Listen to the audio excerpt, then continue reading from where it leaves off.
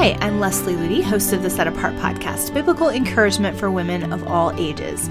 Today, I'm excited to be jumping back into spiritual lessons from Corrie ten Boom. This is part 2, so if you didn't catch part 1, I'd encourage you to go back and listen to that one. You can find the episode at setapartgirl.com or wherever you subscribe to your podcasts. She is just such a powerful example to me of humility and childlike faith, and so I'm excited to share more about her life on this episode. Before we jump in, I wanted to let you know that we have our Ellerslie online training program available now through February 18th. You can register for a donation of any size. This is a 5-week online program where we share our most powerful foundational material that we teach at Ellerslie, which is our discipleship training school in Colorado. So if you can't make it out to Colorado for a 5-week or a 1-week season of training, the online program is a great option. And we have some great bonuses in this year's online program. So if you go to ellerslie.com and just click on Ellerslie Online Training, you can find out how to register up through February 18th, and you'll have access to the program for several months. So let's dive into spiritual lessons from Corrie ten Boom Part 2. I've been freshly listening to the audio version of Tramp for the Lord and listening to several audio messages from Corrie ten Boom, and I'm so edified every time I do. I just want to highlight in this episode a few key truths from her life that speak so much to my heart and challenge me very deeply on a personal level. And the first one is that she had an eternal focus. I often quote a statement from Amy Carmichael, who is another one of my spiritual heroes, where she decided at a very young age that nothing would ever matter to her again except the things that were eternal. And Corrie had a very eternal focus for all of her life as a Christian and serving others and really just having that perspective of investing into eternity. But what really gave her an even deeper eternal focus was being face to face with death. When she was in the concentration camp, she never knew from one day to the next if she would even survive. And she said that it just completely changed her perspective and her priorities. Once she was released from the concentration camp, she said she often felt not at home among her own people because they were so caught up in the praise of men and accomplishments and money and comforts. And she just had no interest in those things. She was so passionate about reaching souls and investing into eternity, even more so than she had been before the war. Her priorities completely shifted, and all of the trivial things of this life just seemed like they had absolutely no meaning and no value. And one of the advantages that you see in her ministry with such an eternal focus, she was so bold to just go right into difficult situations and challenge people with truth. She wasn't worried about what they thought of her. She wasn't worried about her reputation. She had eternity's values always in front of her. And there's a specific story in Tramp for the Lord where she was visiting different people in Holland and in Germany that had been affected by the war. And there was one man in one of the refugee areas who had lost both of his legs in the war. He was very bitter, and he just sort of sat brooding in a corner, and no one could really reach him. He kind of had this wall, this hardness around him. And she went into his room and she said, just immediately, she just said right to him, the only way to be free from your bitterness is to surrender it. And that was how she opened the conversation with this man. There was no, hi, how are you? Here's my name. What's your name? She just went right to the heart of things. And she did that so many times all throughout her ministry. And because of that, it really made an impact on people. They realized they couldn't ignore someone who was going to be that bold and that passionate about truth and had completely laid down all the things that the world says you have to value. And she didn't care about her reputation or what people thought of her or being popular, and that just gave her the ability to speak bold truth when it was needed. And so many times, including the situation with that legless man, it led to people giving their life to Christ. So a practical takeaway from keeping an eternal focus is just simply to ask the question, how much of my time and my focus is being spent on things that will matter in light of eternity? Am I getting caught up in the trivial things of this life, or am I willing to say the majority of my time and energy is going to be invested into something that will last? And that is the Word of God, our relationship with God, and the souls of men and women around us. And ask God to show you practically what that means for you. If you haven't had much of an eternal focus, how can you shift your life to be more about eternity's values rather than this world's values? Another thing that I see in Corrie's life is just absolute trust in her shepherd's guidance. She really believed that God would guide her, direct her steps, show her exactly where to go, what to do, who to speak to, what to talk about in her lectures. One of the ways this really started in her life was when she went from Holland to America. She felt that God was calling her to go share her message in America. This was after the war. She had very little money, and nobody really knew who she was. She just kind of went to America expecting God to lead her. And she kind of hit a low point because nobody really wanted to hear her speak. She ran out of money, and it seemed like maybe she had missed God. This is something that she wrote in her book, Tramp for the Lord. A great ocean separated me from my homeland. I had no money. Nobody wanted to hear my lectures. All I had was an inner word from God that he was guiding me. Was it enough? All I could do was press on and on for his name's sake. And she cried out to God that he would confirm that he was guiding her and directing her, because people in her life, other Christians, had said, God doesn't give direct guidance. You've been presumptuous. But as she trusted him with childlike faith, he did a miracle. It was only about a week later that she met somebody who really opened the door for her to speak all over the world. And that's really what launched her ministry. But because she remained completely dependent on God, she continued to let him guide her for every decision moving forward.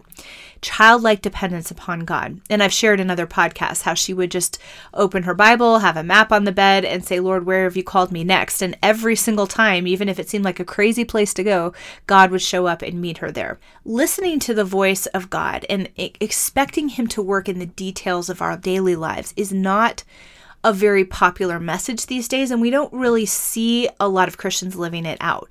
Whether you're deciding who to marry, what job to take, what to do with your free time, even in ministry, so often it's human wisdom that's leading ministry today.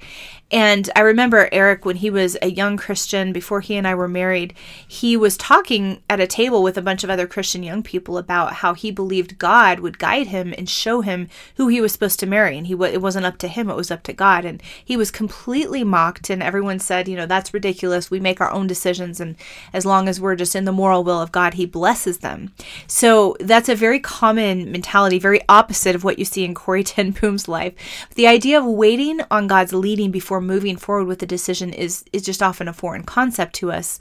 And it doesn't help that over the past couple of decades, a lot of popular Christian books have promoted the idea that God wants to train us for independence rather than bothering him for answers on every decision we need to make in life. And then other books have taken the position that we need to look to our personal desires to know God's will for our lives. Neither one of those are a biblical concept, but they've kind of infiltrated the way we think oftentimes as Christians. Corrie ten Boom's life proved that God does indeed care about the details of our lives. Jesus said, "My sheep hear my voice, and I know them, and they follow me." And then in the first chapter of James, we are told to ask God when we need specific wisdom for our daily lives. And here's that verse using the Phillips translation, which is the one Corrie ten Boom always used in her messages, which I really like. If any of you does not know how to meet a particular problem, he has only to ask God, who gives generously to all men without making them feel foolish or guilty, and he may be quite sure that the necessary wisdom will be given him. And that was sort of one of Corrie ten Boom's life verses. In Proverbs, we are told not to lean on our own understanding, but to acknowledge him in all our ways and expect him to direct our paths. And then in Psalm 32:9, it says, "I will instruct you and teach you in the way you should go. I will guide you with my eye." All throughout Scripture, it's clear that God wants to guide us. He wants to direct our path, to give us wisdom and show us the way to go. And that is an incredible privilege. He doesn't just leave us on our own to figure things out for ourselves. He wants to be intimately involved in the details of our daily lives. But the practical takeaway here is to ask yourself the question, am I allowing him to be intimately involved in the details of my daily life? Am I inviting God to be the ruler of my daily life and decision? Or am I trying to keep him in the position of a backseat driver, just asking his opinion when it's convenient and comfortable to do so? We may think that we're getting further ahead by maintaining control rather than trusting him, but the sheep can never lead the way the shepherd can. So ask yourself the question, am I pausing to wait for his guidance, or am I rushing ahead of him in any area of my life? The third principle that you see so beautifully demonstrated in Corrie ten Boom's life is surrendered desires. It is very possible for God to personally lead us and guide us with as much clarity as he did Corrie ten Boom. But it's also clear in Scripture that his leading is dependent and conditional upon the state of our souls. Corrie ten Boom and many other Christians like her throughout history heard God's voice clearly, not because they were, quote, special Christians, but because they were walking in the biblical pattern for how to be led by the Spirit of God. If our heart is not right before God, if we are marked by pride rather than humility, if we are not surrendered to him, if we have our own agenda, we are not going to be able to tune into his voice.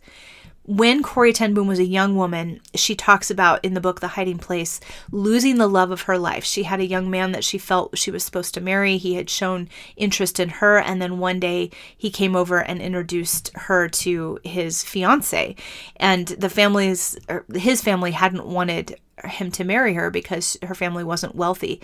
And so she knew that day that she would never get married. And she went to her room, and the way she responded, there was tremendous grief, there was tremendous disappointment, but she surrendered her love life completely to God. She said, Lord, I belong to you 100%. Whatever you want to do with my life, I'm yours. And what an opposite response of most people when they're faced with a disappointment, something's taken away that they really wanted, or a hope deferred. Is surrender our default, or is anger and frustration our default? Because Corrie ten Boom surrendered in that situation, that was how she lived the rest of her life. And all throughout her book, Tramp for the Lord, that she shares stories about responding to the Holy Spirit's conviction with a willingness to surrender to his agenda and put her own agenda aside. There was one story that stood out to me where she was speaking, I think it was in Israel, and she was invited after a long message, in a long day, lots of travel. And she's, of course, in her older years, and her heart had issues. But these two young nurses invited her over for a cup of coffee. She said yes. And then she recognized she had to go up 10 flights of stairs to get to their apartment. And she really didn't want to go. And she almost just said, I can't do this. It's too much work. She had to stop at every floor and rest and catch her breath. And then God spoke to her that he had a great blessing awaiting her if she would put her own agenda aside and surrender to his. So she walked up those stairs, just struggling up them. But when she reached the top, that one of the nurse's parents, the mother and the father, were both there, and she was able to lead both of them to Christ. And she recognized that importance of surrendering to the Holy Spirit's agenda versus pushing ahead with her own agenda. One of the ways that I believe you can tell God is shaping the desires of your heart is that you begin to desire things that seem strange to the rest of the world. You have a willingness to go where others won't go, put your own comforts aside, and you get excited about things that other people don't get excited about. I've talked about on other podcasts, the missionaries throughout history who felt strong desires to go to places in the world where nobody else wanted to set foot. Gladys Aylward went to war-torn China, and it was almost impossible even to get there. It was extremely dangerous. And she was so excited. She knew that was what she was called to. Jim Elliot and his fellow missionaries said they were like little children on Christmas morning in their excitement to reach the Aka Indians, though nobody else would even go near them because of the danger. Jackie Pullinger couldn't wait to get into the walled city of Hong Kong, which was a filthy, crime-ridden place where even law officers were reluctant to go. So why did these men and women and people like Corrie ten Boom desire strange things? Why did Corrie ten Boom desire to travel all over the world and share her story? It's because their desires were surrendered to him, and he was shaping the desires of their heart. I've often quoted that scripture, one of my favorite verses, delight yourself in the Lord and he will give you the desires of your heart. It doesn't mean he gives you whatever you want. It means he shapes and molds the desires of your heart to match with his. So just as Corrie ten Boom did, I encourage you to lay your personal dreams and desires at the feet of Jesus and ask him to shape the desires of your heart. He may choose to grant desires that are already there, like the desires to get married and raise a family, but it's so critical that each one of those desires, even the good desires, are first yielded completely to him. Submitting your desires to God can be a scary thing to do, but if you're willing to take a step of obedience, you will experience that principle that Jim Elliot expressed, that God gives his very best to those who leave the choice to him. So the practical takeaway: are my desires completely surrendered to God? Take some time to sit before God and say, Lord, are there desires that I'm clinging to, or are they truly on the altar before you?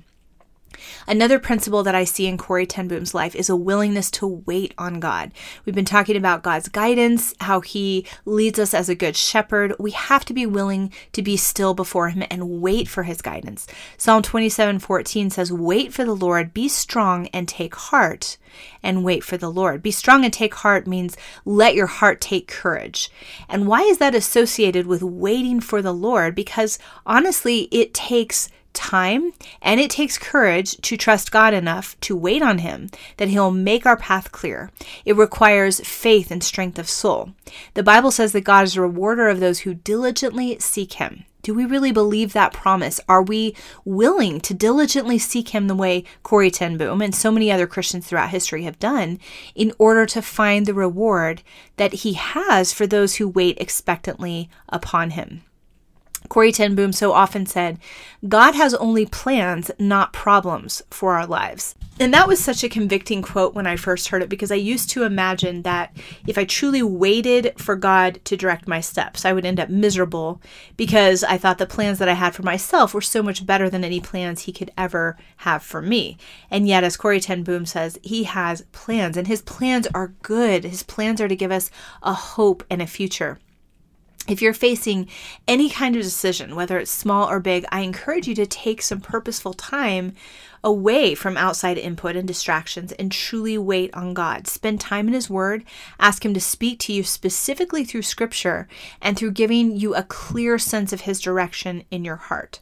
Those who seek him diligently will find him. Corrie ten Boom used to, anytime she had to make a decision, immediately have a consultation with her king. She would immediately go to the word of God. She would immediately be still in his presence until she knew she had tapped into what he was calling her to do. And even if that meant she missed certain opportunities because she wanted to wait on him, she was willing to wait for his guidance. So the practical takeaway here, are there decisions in which I need to wait on God for his guidance? Am I willing to trust him enough to wait on him? Waiting is not easy, but it is possible through the grace of God. The fifth principle from Corrie ten Boom's life that I want to emphasize is her humility. All throughout her life, you see a constant willingness to humble herself and respond to the conviction of the Holy Spirit.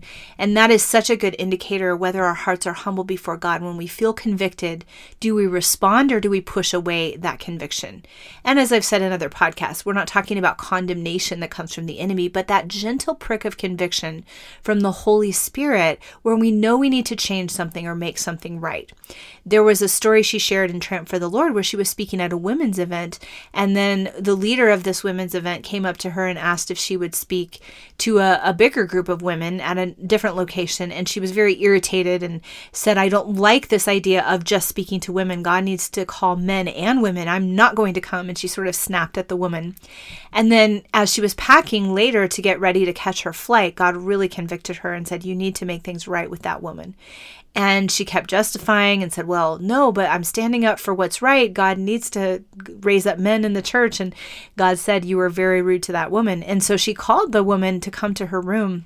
And she repented and she asked forgiveness in response to the conviction of the Holy Spirit. And she actually missed her flight because she was being obedient to what God's Spirit was asking her to do.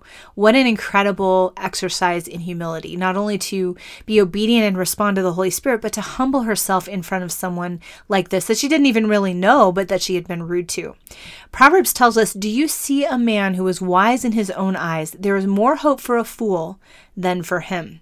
All throughout Scripture, God makes it clear that he opposes the proud but gives grace to the humble. When we're prideful, when we push away the conviction of the Holy Spirit, when we think we have everything figured out, we don't really need God's help, we kind of just ignore that still small voice that's tugging at our heart. That's when we're setting ourselves up for a major fall. God is talking about in Psalm 32, talking about God's guidance. It also shows that it is conditional upon the fact that we cannot be marked by pride. It says, "I will instruct you and teach you in the way you should go. I will guide you with my eye. Do not be like the horse or the mule, which have no understanding, which must be harnessed with bit and bridle." If we are stubborn like a horse or mule, we cannot be led by God. Our pride controls us just like a bridle controls a headstrong animal. I've known many young Christians who were steeped in pride, and they felt justified in angrily confronting other Christians that they disagreed with. In doing that, they're fleshly, arrogant, demeaning in their approach, but they've convinced themselves that they're being led by God because of the truth they're defending. But in this situation, pride is in control, not the Spirit of God. As James says, this wisdom does not descend from above, but is earthly, sensual, and demonic. Corrie ten Boom used to say, our job is not to tell God what we want to do, to tell him of our plans, but simply to report for duty. And that is how she lived, and that is something that can only flow from a heart attitude of humility rather than pride. Jesus has to be our King, our Lord, our Master. He needs to be lifted above our own thoughts, ideas, opinions, and human wisdom. We need to adapt our thoughts and our plans around his truth rather than trying to adapt his truth around our own ideas. When we humble ourselves in his sight, he will lift us up. And that is what you see in the life of Corrie ten Boom. She started out in America as this unknown Dutch woman who barely spoke English that nobody wanted to hear, to becoming one of the most powerful, world-changing evangelists in Christian history. Not because of anything she did, but because she humbled herself and yielded to the Spirit of God. So some final thoughts that I want to share. Corrie ten Boom certainly wasn't perfect. She would have been the first one to say that. But her willingness to continually yield to the Word of God and believe it, take it at its word, with childlike faith is what made her a world changer. I pray that you and I will follow in her footsteps. I hope you've enjoyed this week's episode. If you'd like to go deeper into any of these truths, please visit us at setapartgirl.com and check out the many resources that we have for you on living a set-apart life. I pray you have a blessed and Christ-centered week.